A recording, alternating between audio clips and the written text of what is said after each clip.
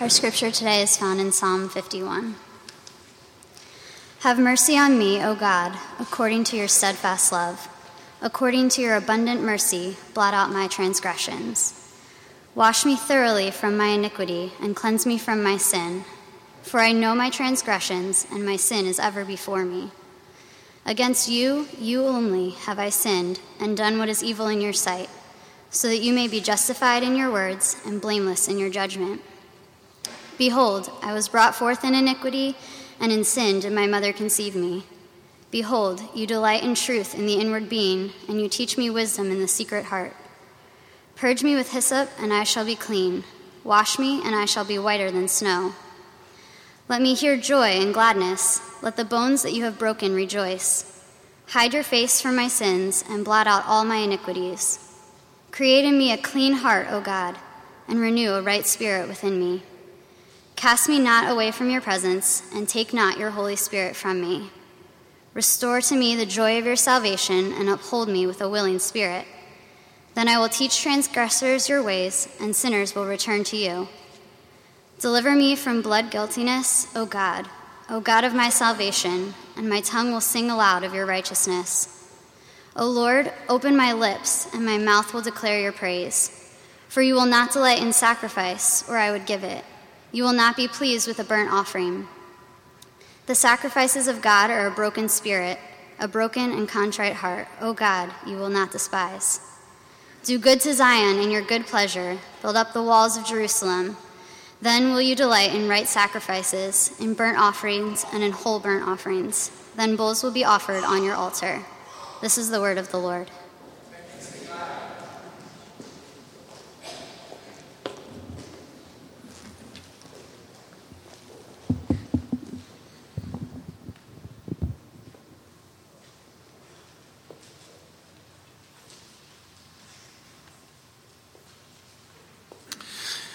Good morning, everybody. It's great to be here to worship with you this morning. Let's take a moment and just pray before we dive into God's Word here, and we'll get started. Heavenly Father, we come before you now. We have a tremendous need for you, to depend on you to open our eyes and to renew our hearts, and to give us courage to be in your presence through the work that you've done in Jesus. And so we come to you now, and we ask for you to do that. Be with us, strengthen us, give us insight and wisdom and clarity when it comes to your grace and your peace on our behalf. We ask this in Jesus' name. Amen. We've come to, let me say first that Liberty Fairmount is part of, comes out of the historic Christian church. We're connected to Jesus and his apostles and all of the redemptive story that came before them. We're also connected to St. Augustine and the wonderful thought that he did theologically around, well, what does the gospel mean to us then, theologically and practically, day to day? And we're connected specifically to the time of the Reformation, where there were grave wrongs going on within the church, and there were a group of Christians who stood out and said, we can't do this. This is not Christ-like. Now, one of the things that have flown out of the Reformation is this idea of repentance. Ooh, there's a word. Have you heard that word? Does that word make you feel uncomfortable? It's an old word. I'm not sure that we're as familiar with it as people once were. But one of the things Martin Luther said, coming out of the time of the Reformation, was that for the Christian, for somebody who gets the gospel, all of life is repentance. So there's a tremendous importance associated with repentance. And for us to understand it, we're going to look at Psalm 51, but there's no way that we can look at Psalm 51 without reading about the one who wrote it and the circumstances that provoked him to write it.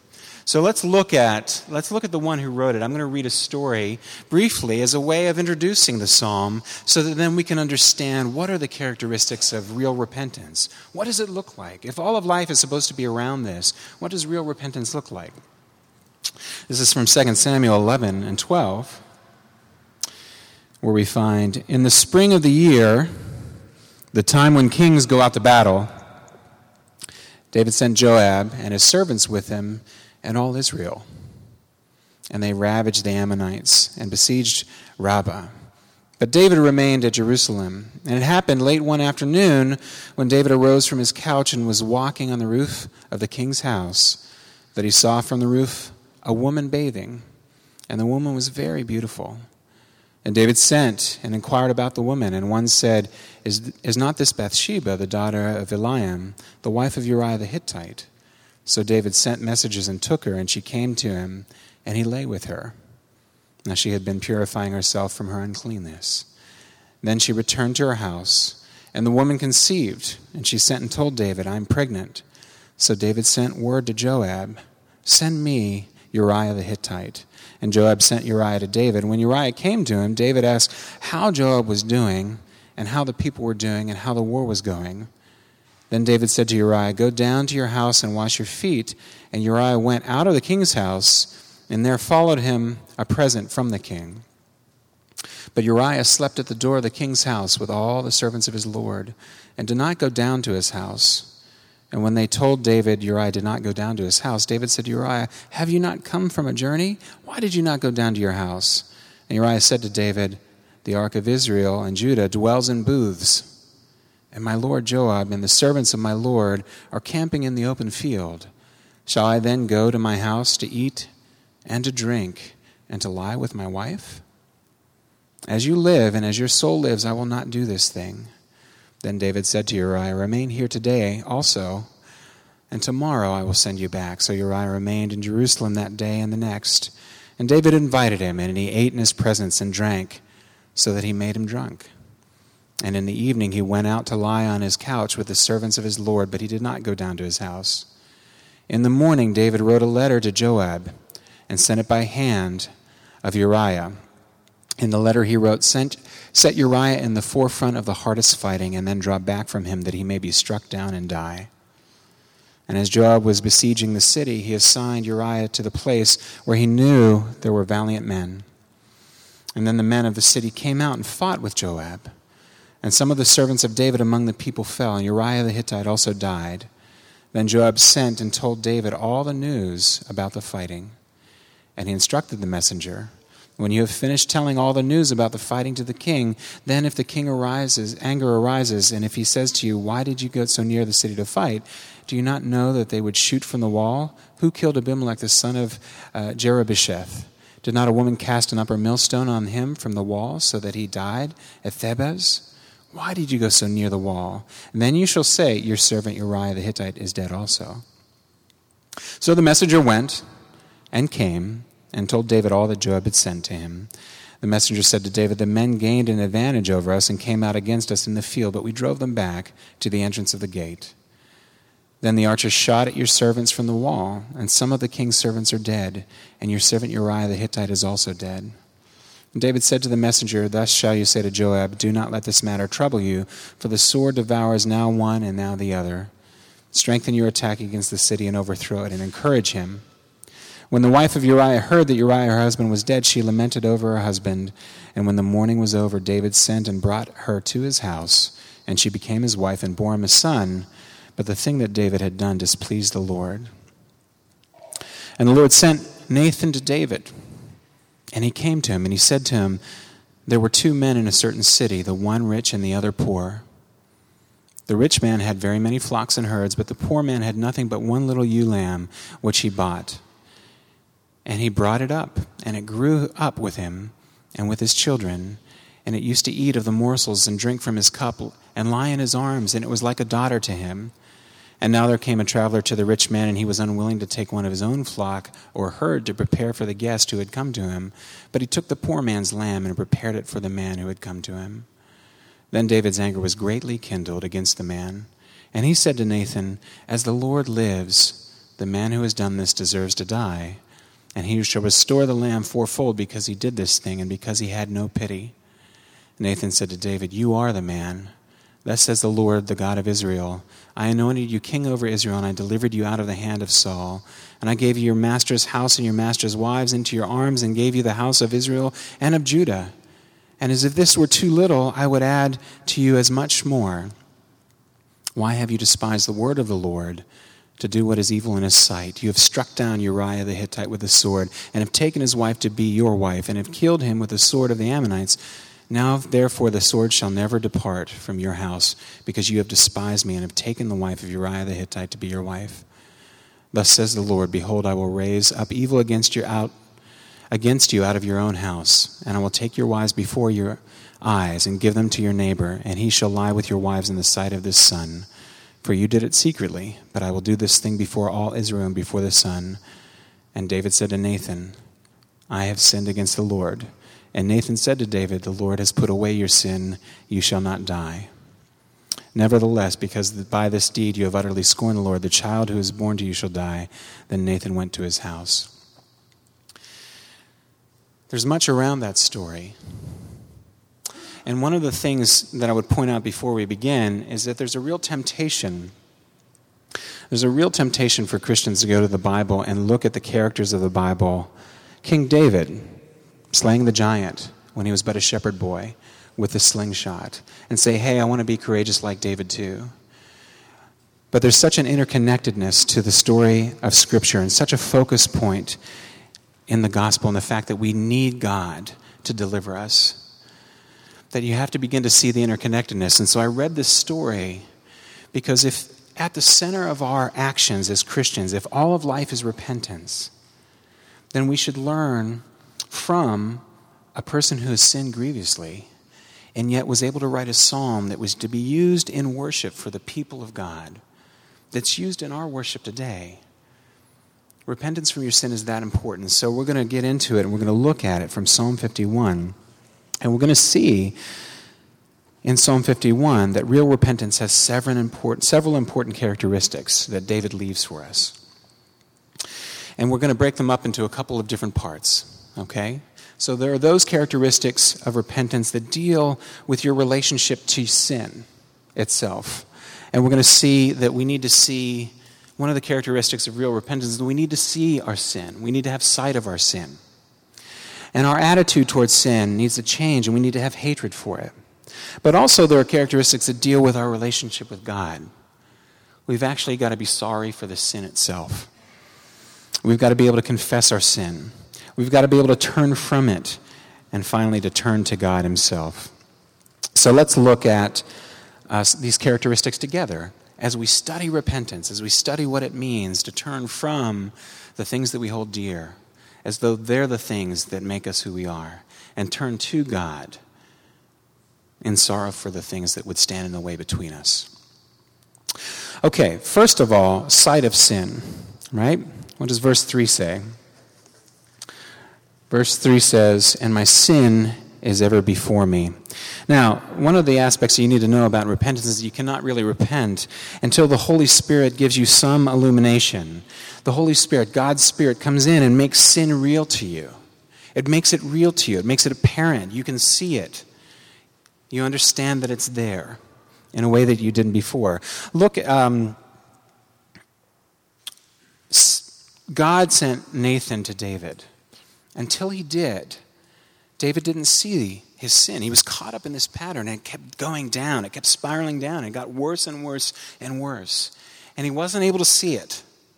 And he used all kinds of contrivances. Oh, go tell the commander of the army that, this is the way that it happens in war. Some people fall, some people don't. And he wasn't looking at his sin. But he needs to see it in order to repent. And so David is able to say, my sin is always before me, as he writes this psalm after this travesty of justice that he carries on within his people and with God's household. You need to be able to see it. Sin is blinding. It's like a lens that we look through, that when we look through it, it colors everything that we see. So that we no longer realize that we're looking through that lens. And it's hard to see, and we need one another to see it. David needed Nathan. We need one another. I'll give you an example from my own life.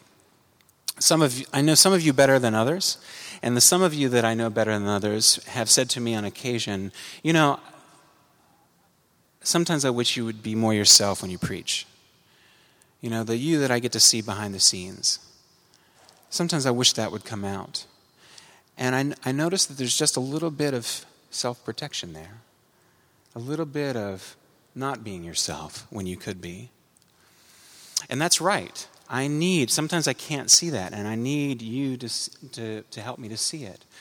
But you have to realize how much this is connected to life, and how much this is connected to the way that I worship wrongly, and the way that I would invest in other things. I've told some of you this story, I think even in a sermon once, that when I was young, when I was 6 years old, I had a best friend who lived down the street. Her name was Beth. Beth was awesome. We used to play together. And I had a little turntable, and it played 45 records it was from my mom, and so I played things like Jan and Dean and the Beach Boys. Some of you have no idea who that is. That's okay. And it had little speakers in the turntable, so it would come out. It was the most awesome thing. This was a record. I don't know, some of you don't know what a record is. But you put a needle down on the record, and the sound comes through the speakers. It's great, Kind of like a CD, but analog parts. What's a CD? Right. I keep regressing here. Okay. And we used to listen to that, and we used to play, and we used to take walks together. We'd walk home from school. And I had a strange upbringing, and my stepdad was a little strange, and some days he would say he would just proclaim random sort of edicts against me. You may no longer walk this way home from school today. You have to walk this way. And it was okay. And this was a day where I couldn't walk home with my friend, and I had to walk this other way that my stepdad had said. Well, that night on the news, she showed up missing. And I didn't know what had happened to her. And 2.5 years later, they had found her body. And she was raped, and she was stabbed 19 times. And I had no way to process that. And I developed a belief in the world that the world is only safe if I protect myself. The world is only safe if I protect myself. So fast forward, living in New York, West 92nd Street, living in a bottom apartment that we got. It was a great deal in rent. There were some other friends from our community, our church community, who lived in the building too. But right next to us, we took the apartment because it was less expensive than the other apartments. And one of the reasons why it was less expensive is there was a crack addict right next door. And she was using drugs, and her boyfriend eventually left her, and she began prostituting herself to her pimps, and they would come by, and my kids are growing up in this apartment, my wife, and they're beginning to look at my wife in difficult ways, and my children in difficult ways, and I'm feeling very unsafe. So there's background there. And one time we're holding a small group in our apartment, and we're talking about the Bible, and we're talking about the gospel, and we're getting to know some new friends, and it's wonderful. And my wife gets a call on her cell phone, and the call was a number that she didn't recognize. She said, you know what, I'll get this later. Let's finish up the study. So we finished up the study. People left, and it's just the kids and Anne-Marie and I left. And she said, you know what, I think I recognize this number. Let me call back and see what's going on. And she called back, and some guy began to speak in really dirty ways to her, in ways that were really inappropriate. And she was shocked, and she said, well, let me put my husband on the phone. So I'm on the phone, and I said, who is this? And he started cussing me out. And she had told me what had happened, and there was something happening inside at that moment. There was something happening about self-protection at that moment, and I started to feel undone by it. And I said, look, I was still maintaining composure. I said, I have your number. I can just turn it into the police. You got to stop calling this number. Don't abuse us this way. Still swore at me. I hung up the phone, and I'm pacing. And my wife said, you know what, Scott, you need to go walk the dogs, because you're scarier right now than the phone call is. And I said, okay. So I took the dogs out for a walk, and we walked in the park, and I'm throwing the ball, and I'm weeping. And I'm saying in my prayer, God, I can't protect them. I can't protect them from all of this. I don't know how. And in prayer, in a very Presbyterian sort of way, the Lord affirmed in my heart the truth that death may take your family, death may take your wife and your children, but they can never be snatched out of my hand, and I protect them, and I will protect them. Can you do that? Or will you trust in me to do that? And it opened up a trust in the Lord's provision for them eternally in a way that I couldn't provide for them. And it began to break open that sin that I hadn't seen there. Now that sin still shows up. Sometimes you'll see self-protection from me as I talk. Sometimes, and I don't know it's there, and I need you to give me feedback. Or sometimes my wife will say, hey, you're doing really well at being vulnerable. You're not being self-protective. And other times, like just a couple weeks ago, she said, dude, what's going on? You're like the Batmobile. It's all like, you're all self-protected right now, Don't do that. The point is that you need to see it. One of the aspects of repentance that's so important is that you need to see it. And you can't do it yourself because you're blinded to it, just as David was. You can't repent without the Holy Spirit making it real to you, and he uses us to do that. You need to see your sin, and you need to see it in the various areas of your life, your work, your friendships, your church life, your hobbies, in the things you enjoy, in the things you're afraid of, in the things and in the people that you long for. You need to see it. Verse 3, my sin is always before me. You must see it. It's a characteristic of real repentance. Ask God to illumine your sin for you. Ask him to shine a light on your sin for you and make it real to you. You need to see it if you're going to turn to him effectively. So not only must you see your sin, but you also must see changes that take place in your attitude toward yourself and toward your sin. Toward yourself, surely I was sinful at birth, verse 5, right? Behold, I was brought forth in iniquity, and in sin did my mother conceive me. And then verse 4, what is evil in your sight, right? Against you only have I sinned, done what is evil in your sight. So the attitude toward yourself and toward your sin have changed. In real repentance, there's a change of your whole attitude toward yourself. You're going to see yourself as the sinner. Not someone who occasionally does wrong things, and those are sins, but you're going to see yourself as the sinner. We're going to look at this in a couple of weeks when we look at a particular passage from Luke 18 where there's a tax collector, and he's standing far off from God's temple, and he would not even lift his eyes up to heaven, but he beat his breast saying, God, be merciful to me, a sinner. And Jesus says, I tell you that this is the man who went justified down to his house. If there's been real sorrow for the sin and not just the consequences, you will come to hate the sin itself as well. So not only will your attitude to yourself change, you will be the sinner, but your attitude towards sin itself will become one of hatred. You'll begin to hate it. You'll begin to see it for what it is. Instead of, this is a guy's illustration, but ladies, bear with me. Instead of an attractive woman in a red dress made up, you'll begin to see it for what it is, your sin. You'll begin to see it as a liquefying corpse, slapping some lipstick on and saying, come be romantic with me. Do you want to do that? Your sin becomes ugly to you, repugnant to you, because it stands in the way of who you are and who you're meant to be in the gospel and who God is and your relationship with him. Real repentance involves an attitude change toward yourself and toward your sin. David was sorry for the consequences of Bathsheba becoming pregnant, right?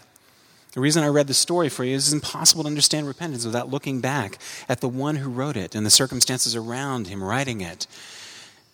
And when Bathsheba became pregnant, he tried to cover it up. And he tried to get Uriah to sleep with her so that it would look like it's from them and not from him. And when that didn't work, he sent Uriah to the front lines to be murdered. And he was sorry for the consequences for his sin. But when he's sorry for the sin itself, you say, I'm a sinner. David began to see himself as the one who deserved it. When Nathan approached him and he began to repent, Nathan said, you are the man. And David said, yes, it's in God's sight that I've sinned. I am the man. Now, how can we understand this in our own life? We looked at this when we covered relationships, a mess worth making. We were looking at some of the passages that deal with community building practices. And one of the things that this shows up really practically in is just apologies, right? Apologies are a great way to see if you're sorry for the sin itself or just sorry for the consequences of the sin itself. So listen, have you ever found yourself in this situation where you have said to somebody, or somebody said to you, after you've done something wrong, I'm sorry that you're angry. Does that seem common to you? Have you used that? I'm sorry that you're angry. You're sorry for the consequences of the sin, but you're not sorry for the sin itself. You see? The different way to say that is this: I'm sorry that I did this to make you angry. This was wrong. This was wrong in this way. Here's how it was wrong. Here's what I can do differently next time. I want to make this right. I want to make our relationship right. I would like to take actions that show that I respect you, that move towards making the relationship whole rather than harming it. I want to consider what's going on in your life next time. Will you forgive me? Do you see how different that is from, I'm sorry you're upset? Or I'm sorry I've upset you. You take ownership. You take ownership. You're sorry for the sin itself. You move from, I'm sorry I have to deal with you being upset now. Sorry for the consequences. You move from that to, I'm sorry for these wrongs within me. I hate them. And I haven't dealt with them as I should with you, with God, or with myself. Help me to do that. Help me to deal with them. Your attitude towards sin, yourself, and the sin in yourself and your sin itself changes and makes repentance real. Changes and makes repentance real in your life. So your attitude toward yourself is not that you're a sinner because you sin, but you sin because you're sinful. That's how it changes. And your attitude towards sin is real sorrow for the sin itself, not just the consequences it caused. You begin to see it as ugly. You begin to disdain it. You begin to dislike it. Where are the areas in your life, in work, in friendships, in relationships that have gone sour? Where are those areas where you're not sorry for the sin itself? Ask God to transform your attitude toward yourself and toward your sin in those areas, in any of those areas. So not only do we see a sight of sin and a change of attitude towards yourself and toward your sin, but also you need to see your sin as grieving God. This brings us to our second point. David says in 4, against you, you only have I sinned and done what is evil in your sight. Now, real repentance involves real sorrow over sin and the way it has grieved God. It's not just sorrow for the sin itself, but it's sorrow for the fact that it grieves your relationship with the one who's loved you so. It grieves your relationship with him. False repentance, on the other hand, is sorrow over the consequences of sin and the way it has grieved you. Do you see the difference? The way that it has grieved you. Self-pity may appear to be repentance, but it's not. It's counterfeit repentance. You can be sorry for the effects. We call them, when we're raising our children, the natural consequences of what you do wrong. Right? There are natural consequences. But you can be more sorry for them than you are the fact that the things that you're holding on to, the reasons you're sinning in the first place, are the things that are standing in the way of your relationship with the one who loves you. They're grieving God. Real repentance is sorrow for grieving him. So, for example, David was sorry that things didn't go away when Uriah had showed good character. Uriah came home from battling, and rather than going home and having intimate relationship with his wife physically, he laid outside with the servants of the king on bunks because he didn't want to dishonor the men who were laying their life right down. Right this moment, the moment that he was there, he wouldn't do it. He refused to do it. And his righteousness got in the way of David's plan. It got in the way of him trying to cover it up. He had sorrow over not getting the things he wanted in his sin. Also, it grieved God. In Psalm 51, we see that David no longer tried to cover up his sin. He says, "You're right. I am the man." And he wrote this song so that we'd worship, so that we'd know the aspects of repentance that we need to know. Sorrow that in your sin, what you want is in the way of wanting God. Sorrow that in your sin, what you want is in the way of your wanting God. And your adultery God likens your relationship to him to a marriage relationship. Your adultery, your wanting something else more than you want him, is something that you're sorrowful for. Real repentance involves real sorrow over sin and the way it grieves him. Mourn for your sin and the way that it grieves God. When you do something wrong and it shows up in your life and there are natural consequences, is your heart broken because of the way it impacts your relationship with God? Is your heart broken over what you do? Be careful to look for sin along with the help of others. Wherever there are things that you want in life, that's another important context for it. David says, against you and you only have I sinned and done what is evil in your sight. Ask him to show you more and more of his love for you as you do. So we see real repentance has the characteristics of seeing the sin. It has the characteristics of a change in attitude toward yourself and toward your sin. It has sorrow over sin and the way that it has grieved God. But also, confessing your sin is an authentic aspect of real repentance. Confessing your sin. Look at 4b. David writes, so that you may be justified in your words and blameless in your judgment. Real repentance makes no excuses, shifts no blame, and takes full responsibility. It makes no excuses. David's saying to Nathan that he sinned against God, and he was willing to be the one to die for sin. His own judgment, when Nathan told him the parable of the person who stole the one ewe lamb, who had become like the daughter to the shepherd, David's judgment was that man should die. And so when Nathan says, you're the man, he says, you're right. I've sinned against God. And through that, his people. And I'm broken. This is a natural thing for us to do, which is why we need one another to help us out of it. You see it way back in the fall in Genesis 3. Listen how the story unfolds there. And listen to how many words are in place of, I did it. Listen to how many words come before the words of Adam and Eve before they say, I did it. And there they heard the sound of the Lord God walking in the garden in the cool of the day, and the man and his wife hid themselves from the presence of the Lord God among the trees of the garden. But the Lord God called to the man and said to him, where are you? And he said, I heard the sound of you in the garden, and I was afraid because I was naked, and I hid myself. And he said, who told you that you were naked? Have you eaten of the tree which I commanded you not to eat? Now listen. And the man said, the woman whom you gave to be with me, she gave me fruit of the tree, and I ate. How many words was that before he actually said, I did it? And who was involved in blame shifting? And the Lord said to the woman, what is this that you have done? And the woman said, the serpent deceived me, and I ate. Less words in front of the admission, but there's still words in front of it. The point of true repentance, real repentance, involves owning up to your sin. You got to own up to the fact that you want things more than you want God, and that you can't see them, and you need to be able to see them. And the fact that it touches every aspect of who you are. Verse 4.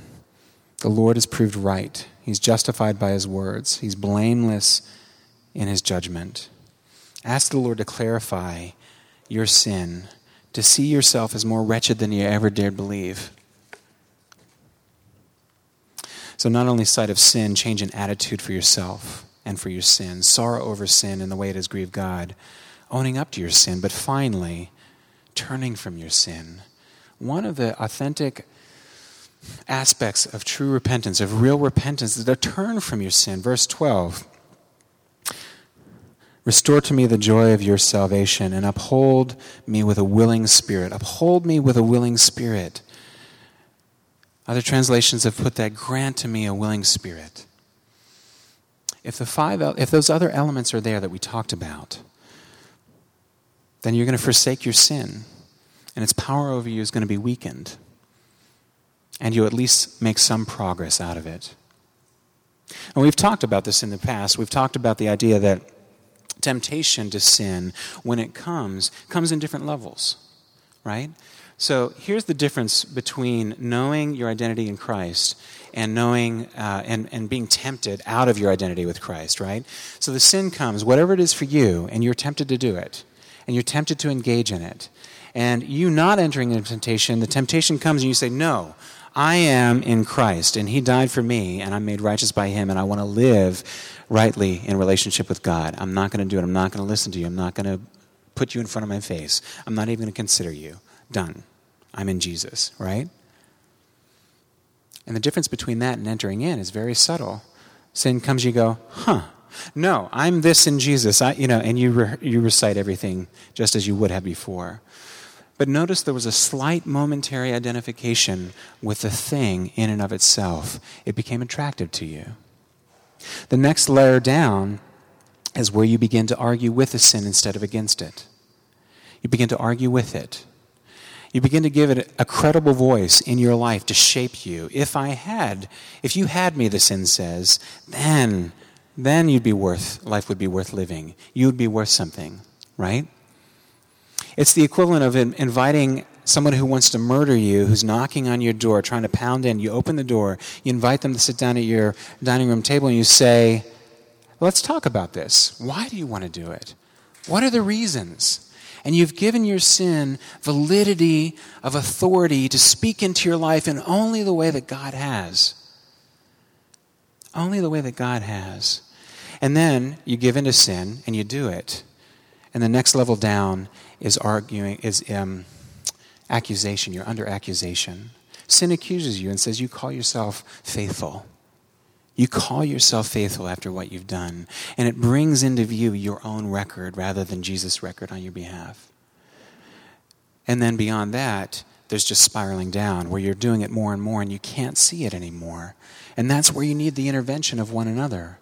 You need it all along, but you need the intervention of one another. You need a willing spirit. Real repentance involves a willing spirit to turn from your sin and turn towards God. Look, we have a notion of freedom of will. And this has been a hot topic in the church for centuries. And maybe it's a hot topic for you. Freedom of will. But one of the beautiful illustrations of the truth that came out of the historical Christianity that we're connected to is this. You're bound by your will. You might think you're free, but you're bound by your will. And your will is bound by sin. Your will is bound by sin. Look, here's a simple illustration to help you think of it better in an ongoing way as you pray through this. Imagine a lion, big lion, male lion, mane, sitting there. And you put before it, in front of it, it's hungry. And you put in front of it to eat a hot steaming bowl of porridge. And on the other side of that, you put a raw, fresh side of beef. The lion's free to eat either, but in its nature, it's bound to eat what it's in its nature to eat. So what's it going to choose? It's going to choose the meat. It can't, by its nature, choose the porridge. In the same way, in our sin, we can't, in our nature, in sinfulness, choose God. We can't even see it, to be honest. We need the intervention of the Holy Spirit to see it. You need God to grant you a willing spirit in order to turn from your sin and turn towards God. He requires that you're willing to turn from the things that you would hold dear and turn to Him and hold Him most dear. Wherever those things are that are most important to you, the things or the people that you're afraid to lose, those are the things that He wants to deal with you in authentic and real repentance. He wants you to pray along with David, restore to me the joy of my salvation and uphold me with a willing spirit. Not only a willing spirit, but also God shows us a sacrifice that would deal with sin when we could not. And we'll close with this. God shows us a sacrifice that would deal with sin when we could not. David couldn't deal with sin. He knew that. Verse 16. For you will not delight in sacrifice, or I would give it. You will not be pleased with a burnt offering. He knows that he can't do it. But God could deal with David's sin. Verse 17. The sacrifices of God are a broken spirit, a broken and contrite heart, O God, you will not despise. How did God do it? How did God deal with David's sin? Well, by grace, friends, David knew that he could not fix his relationship with God through his own effort, verse 16. But he looked towards the sacrifice of God, the one who would have a broken spirit, the one who would have a broken and contrite heart, the one in whose sacrifice the Lord would delight in. The author of Hebrews writes about this one and explains that all of the Old Testament sacrifices merely pointed to him. Hebrews 10 reads this, "For since the law has but a shadow of the good things to come instead of the true form of these realities, it can never, by the same sacrifices that are continually offered every year, make perfect those who draw near." And again in chapter 9, "But as it is, he has appeared once and for all," Jesus, "at the end of the ages, to put away sin by the sacrifice of himself." You see, in Jesus, friends, God provides for us the sacrifice that we cannot. Turning to him is the only way all the other characteristics of real repentance that we've discussed will fall into place. If you think you're living a good life, what you're really thinking is that God owes you, and the sacrifice provided by your good living trumps his sacrifice that's needed on your behalf. You believe that you can fix your relationship with God through your effort. Or if you've lived as you pleased, and now you believe that you can't come to God because of who you are and what you've done and the way that you've lived. Your way of living trumps his sacrifice because you believe that your relationship with God cannot be fixed because of your record. But it's still your record in place of Jesus. Jesus is the sacrifice that we cannot make ourselves. Turn to him as the foundation for any of the other aspects of repentance that you would engage in your life. Turn to him wherever there is sin in your life and you need to turn from it. David couldn't deal with his sin, and neither can you, but God did. Ask him for the grace to see you as he does in Jesus. Because if you come to him through Jesus' work on your behalf, he sees his righteous record in your place. And you go to God not because of your effort, not because of what you do, but because of what Jesus has done on behalf. And that is the beginning and the foundation for any of the other repentance that we would do. You want to turn to God? You want to turn away from the things that would hold you down? Turn to the one who stood in your place, who loved you so much that he was able to stay and have his heart broken, taking the wrath that you should have received on the cross so that you could receive the acclaim and the wonder of the Father at the great works that he's done. It's there for you. It's free. Will you go to him in that? Let's pray together. Heavenly Father, we come to you now, not in the works our own hands have done, not in that our sins are too great to keep your love from us, or that our works are so great that it demands your acclaim of us.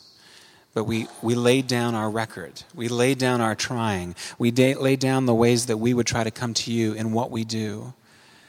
And we would instead turn to you and your record on behalf of us, Lord Jesus. We come to you in the good name of our Lord and Savior Jesus. And we come with hope and boldness and grace and peace and humility that's required to believe these great things. Make it true of us more and more each day, we ask in Jesus' name.